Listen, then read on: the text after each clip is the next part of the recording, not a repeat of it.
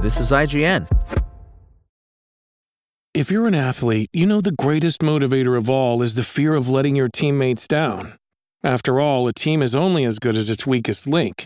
So you owe it to those wearing the same jersey as you to be your best every time you step on the field. That's why there's no vape in team. When you vape, you can expose your lungs to toxic chemicals that can damage your lungs. If you're a step behind, the team's a step behind. Brought to you by The Real Cost and the FDA. Without the ones like you, who work tirelessly to keep things running, everything would suddenly stop. Hospitals, factories, schools, and power plants, they all depend on you.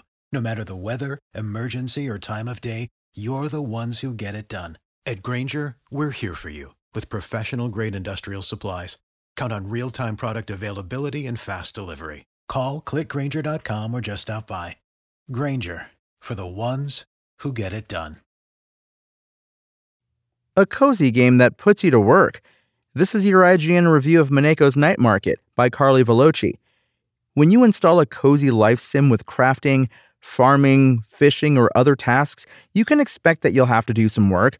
A lot of these games are based around the idea of you playing a character who has to contribute to a system or community, which involves labor. This isn't necessarily a bad thing, since the grind of a fake job can be a great way to explain why you have to gather resources, make money, form relationships, or construct buildings. But it's up to game designers to ensure you don't feel like you're doing work just for the sake of it. Mineko's Night Market doesn't do this. While building a world where a girl has to save a town through work, the developers at Meowza Games forgot that the work has to have a point.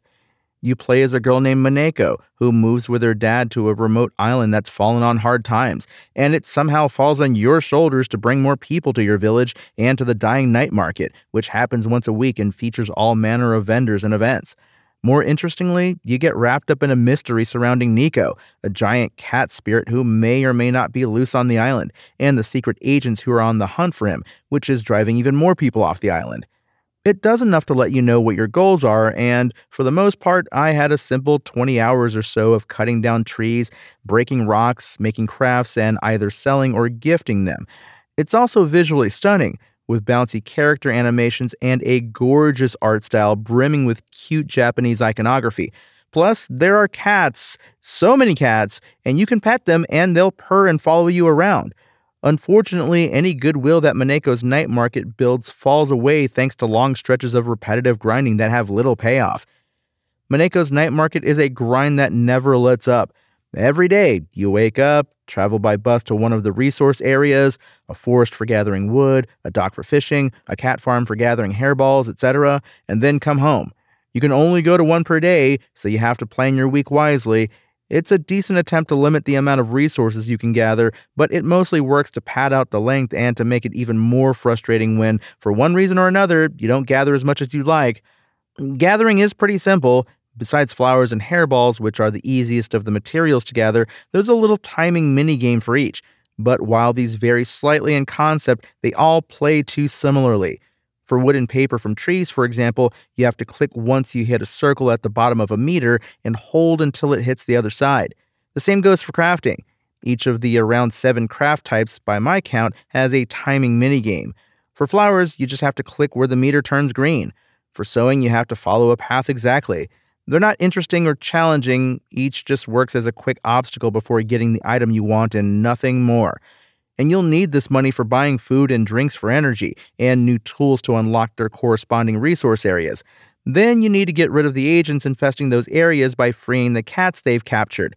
This involves running around and either avoiding the agents' flashlights or pretending to be an errand boy and getting them stuff scattered around the area to distract them. I thought that each level would have its own gimmick, but soon I realized there were limited ideas for variety, and it got repetitive quickly. The sequences change slightly once you can control Nico to solve these puzzles, but the only thing this does is let you release cats in a different part of the level, therefore letting the developers make these areas a bit larger. The pacing is arguably where Mineko's Night Market suffers the most. It starts off so quickly and then slows to a crawl because it can take a while to gather certain resources and earn the cash needed to buy new crafting benches and tools. This means there are long stretches where you're just grinding and nothing else is happening. No alternate dialogue from NPCs, no new agents arrive to shake things up, and for the most part, you're not going to progress any other quests enough. You might complete a gift, but then you'll just get another favor with little fanfare. You'll also get more energy as you progress through the main story so that you can gather more resources, but you don't get the third one for at least a dozen hours. And since you can only eat or drink 3 times a day, you're really limited in what you can gather and sell, especially during parts of the plot when you need to buy super expensive tools to unlock those areas. Mineko's Night Market is an adorable little sim that could have been cozy, but is mostly just boring chores that don't reward you in the kinds of satisfying ways we see in other popular games in this relaxed genre.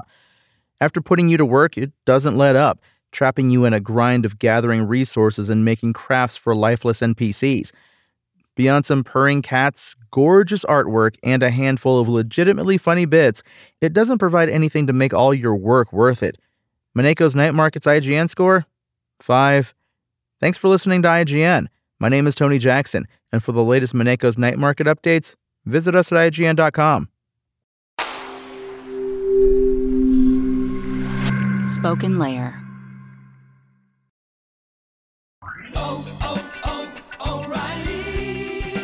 You need parts? O'Reilly Auto Parts has parts.